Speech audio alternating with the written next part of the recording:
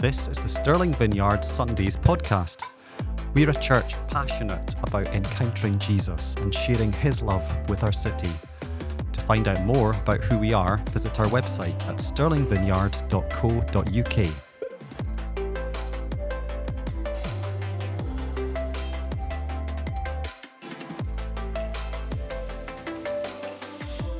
Thank you, and thanks to the worship team as well. That worship was amazing.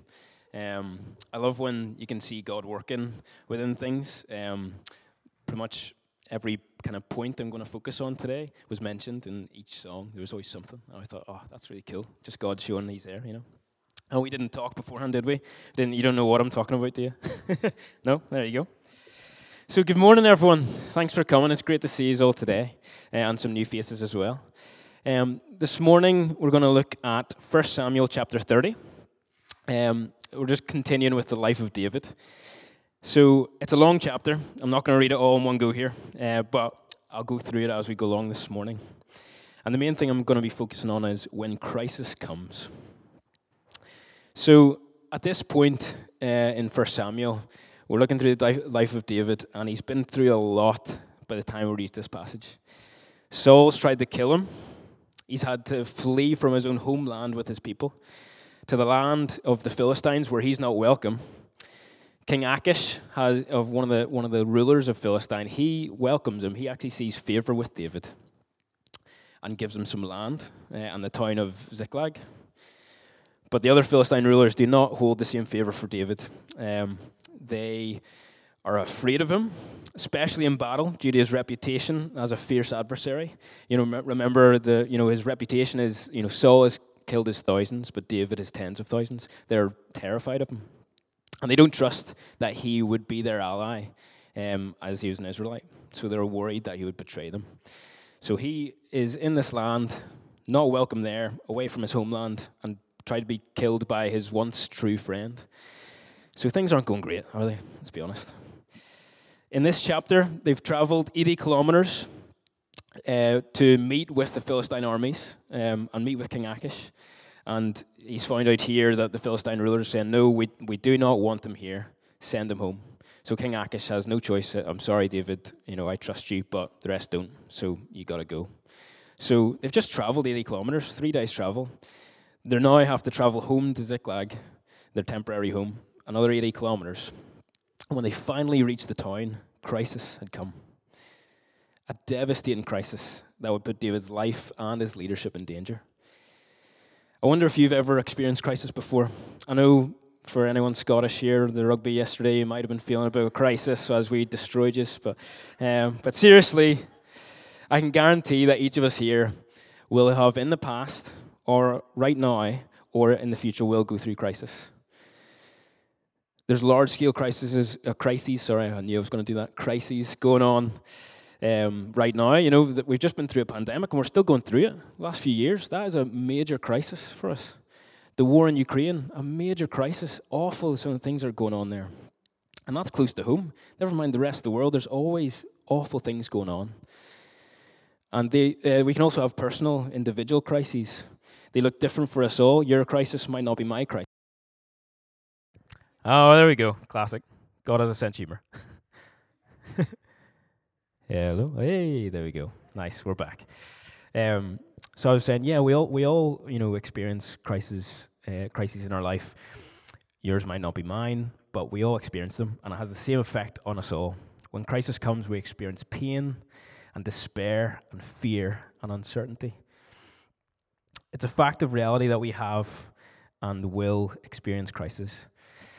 I didn't say this to upset us or put a downer on a Sunday morning. I say this because it's a reality of our challenging and broken world, and that is why it's important for us to look at how we respond to crises as followers of Jesus, because they're going to happen.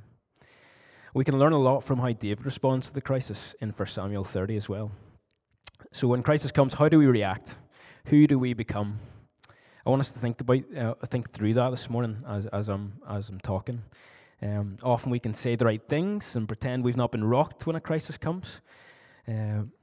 But what are our actions as a response to a crisis? That's how we really find out who we are and how much we trust Jesus. So let's look at the crisis which has followed on from so many other troubles of David. I'm just going to read verse 1 and 2 of 1 Samuel chapter 30. 3 days later, when David and his men arrived home at their town of Ziklag, they found the Amalekites had made a raid on the Negev and Ziklag. They had crushed Ziklag and burned it to the ground. They had carried off the women and children and everyone else, but without killing everyone. Now here, as I said, they've just returned home after traveling another 3 days, 80 kilometers, to their city in ruin, burning in ashes. Their families, their loved ones have been taken captive by the Amalekites, and all their resources have been stolen. There's nothing. It goes on to say, as we'll look forward in the chapter, that the men, David's men who were with him, were so angry they wanted to kill him. That's a pretty desperate situation from David. You've come home. You ever been away for a long time or working, and it's you've had a really long day or a really long week, and you just know you're getting home to your home comforts and your loved ones, and you can't wait. This is all these 600 men and David will be coming home to this, and this absolute devastation is not when they left what happened, and all of a sudden everyone's gone, the resources are gone, the shelters are crumbled, they have nothing. If you were David, what would you do? You've lost your loved ones, as I said, everything's gone, and now your own men have turned against you and want to kill you. Do you run for your life? Do you accept failure and accept your fate to be killed? Well, no. Here's the first point of how David responds to this crisis that I want to look at. In verse 6, it says this: David was now in great danger because all his men were very bitter about losing their sons and daughters, and they began to talk of stoning him. But David found strength in the Lord his God. That's the first thing David does. He puts all of his dependence on God. He comes to God in his weakness. He doesn't hide this from his men either. While he does this, he doesn't go off into a wee corner and just show his weakness to God and ask for strength. He does this in front of them to show what kind of leader he is and how he needs to depend on God. He says, God, I need you. I can't do anything in my own strength. We're going to go either two ways when crisis comes. We can turn away from God in anger and frustration and sorrow and harden our hearts from God, or we will draw close to God in full dependence and trust and hope, and in the knowledge that closeness with Jesus nourishes our relationship with the Holy Spirit. David draws close, and as he's remembered pursues God's own heart. Like David, if we recall the faithfulness of God and how he's always been faithful with us through troubles and crisis in the past in our own lives, it becomes more instinctual for us to humble ourselves and strengthen ourselves in the Lord instead of trying to go through things alone. Strengthening ourselves in the Lord will send us in a direction that brings us closer to God. And it will influence our characters as well in who we are in Jesus. God doesn't always work in our lives and strengthen us in the ways we think he will. David certainly couldn't have known how God's faithfulness was working in his life, especially during these difficult times. He might have a plan in his head of how things would have liked to go, and clearly it's not. But he's still faithful, and he still asks for God's strength in his weakness. And it's a lot of the time it's not for us to know, and that's where the faithfulness comes in. We need to trust that God is faithful and trust that what he has planned for us is good. When we understand that we need God, that's when we can rely on his strength. And following Jesus, it's not just a religion to practice. It's not a tradition to discipline ourselves in. It's not just a lifestyle choice or an experience to chase after. It's a need, like water or food. A relationship and reliance on Jesus is what we need to truly live and get through times of crisis. If we look back at the passage, we see that from the strength of God, point 2 here, comes the wisdom of God. David is a broken man here. He strengthens himself in the Lord, and then the next thing he does is turn to prayer. He prays to God and asks for the wisdom of the Lord. In verse 8, it says here, Then David asked the Lord, Should I chase after this band of raiders? Will I catch them? And the Lord told him, yes, go after them. You will surely recover everything that was taken from you. So how do we get wisdom? Well, it seems pretty simple in the Bible. It says, if you want wisdom, get wisdom. That's it. If you want wisdom, ask for it. Proverbs 4 verse 7 says, wisdom is the principal thing. Therefore, get wisdom. Get understanding. So how? We would just ask for it. God keeps it simple for us. If we want wisdom, pray for it. Ask God for his wisdom. The pursuit of wisdom is wise. And so when David asked for wisdom, God answers because he's faithful. But God doesn't give David a full 10-step plan here of right, here's everything you need to do. Often that's just not the way it goes, is it? He just says, pursue, and you will surely overcome them. And this is where, as I said, the trust and the faithfulness of God must come. Often God will give us step 1, and we have to trust that and step forward into that before step 2 is even revealed to us. That's a scary thing. They still didn't know where this band was. God didn't say, oh yeah, they're just over the hill, and then you go north and then take a right at that, sheep there. He doesn't give any detail. He just says, go, pursue them, and you will overcome them. So David trusts the wisdom of God, and by doing so, gains back the trust and confidence and respect of his men as well. These men who were just talking about stoning him to death. Now in his dependence and his strength by the Lord, they are ready to follow him once again. The devastation and despair has turned to drive and purpose. Now, not once, did David pretend that everything is fine and that he's in control. He clearly has no idea of what to do until he goes to the Lord.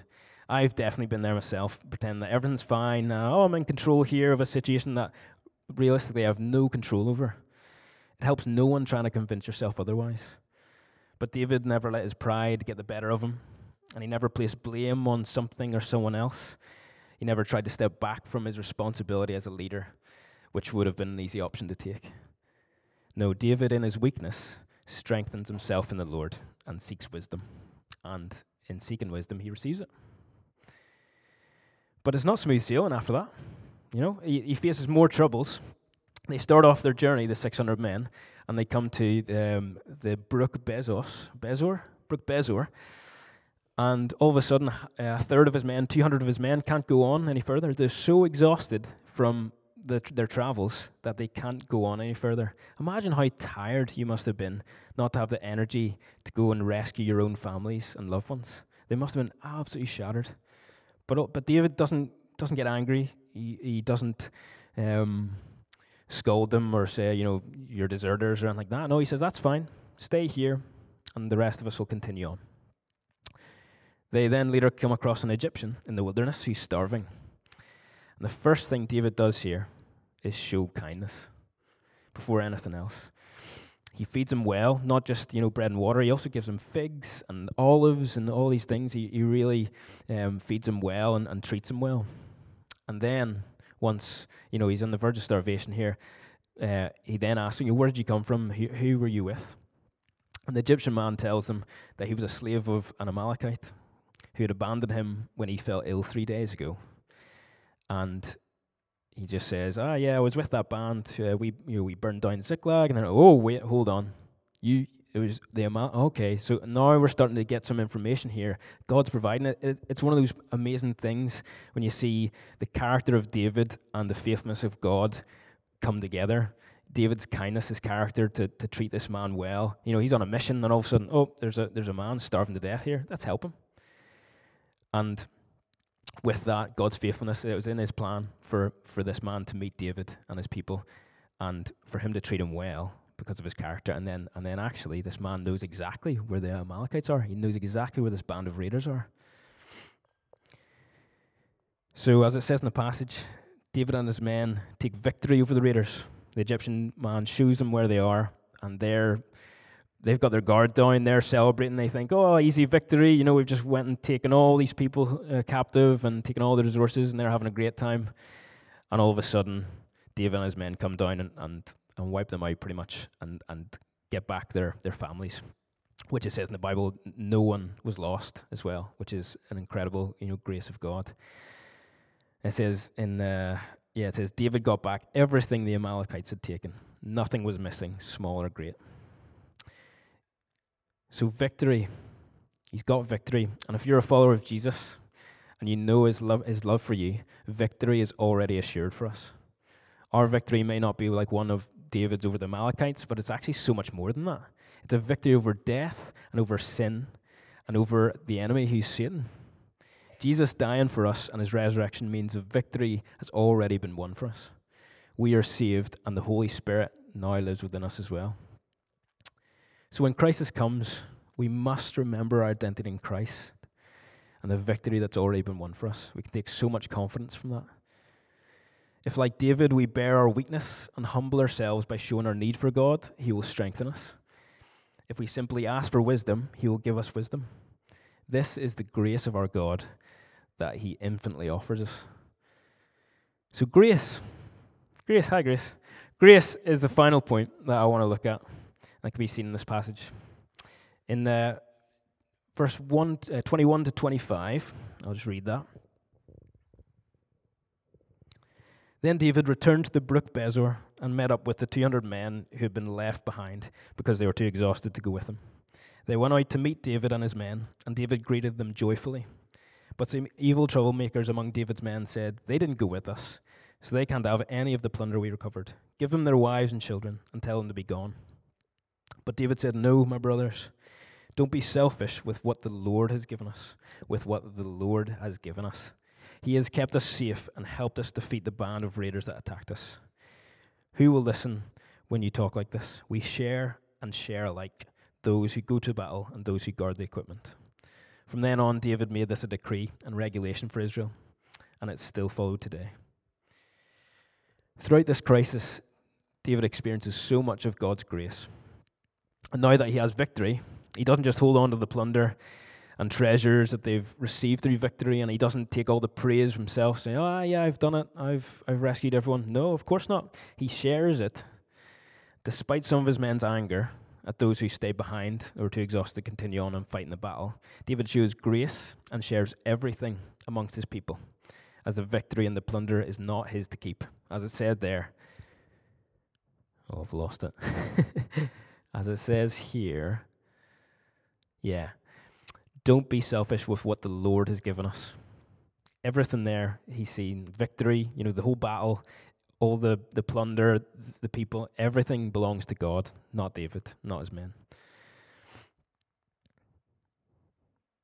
So to him the victory belongs. To him, God, the victory belongs to God, and so grace is given to all and not hoarded. And this is the heart of David. And why is his heart so full of grace? Because he longs after the beautiful heart of God.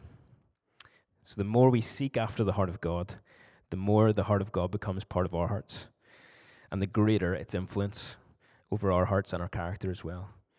David isn't perfect. He's far from it, but neither are we. But God loved David, and he loves us the same. When crisis comes, let us be faithful like David. Let's rely completely on the strength of our God in our weakness. Let us seek the wisdom of God by asking for it, and let us share the grace of God that he freely gives us. Let's pray. Lord, thank you that we can still take so much from your word in the Old Testament for things that happened thousands of years ago. I thank you that you're faithful, that you love us, and that even in our weakness we can come and be strengthened by you, that if we want wisdom, all we need to do is ask for it, even if it's maybe not what we expect. And thank you that we can just trust that your plan is good for us. Thank you for your grace. Thank you that all we have, material, talent, time, everything belongs to you, Lord. And let us use that to glorify you. And thank you that we already have victory. No matter what crisis we're going through, we have victory in our hearts because Jesus has already died for us and been resurrected. And we already have victory over sin and death. So Holy Spirit, come and be with us as we worship you further today, Lord, and the rest of this week. In Jesus' name, amen.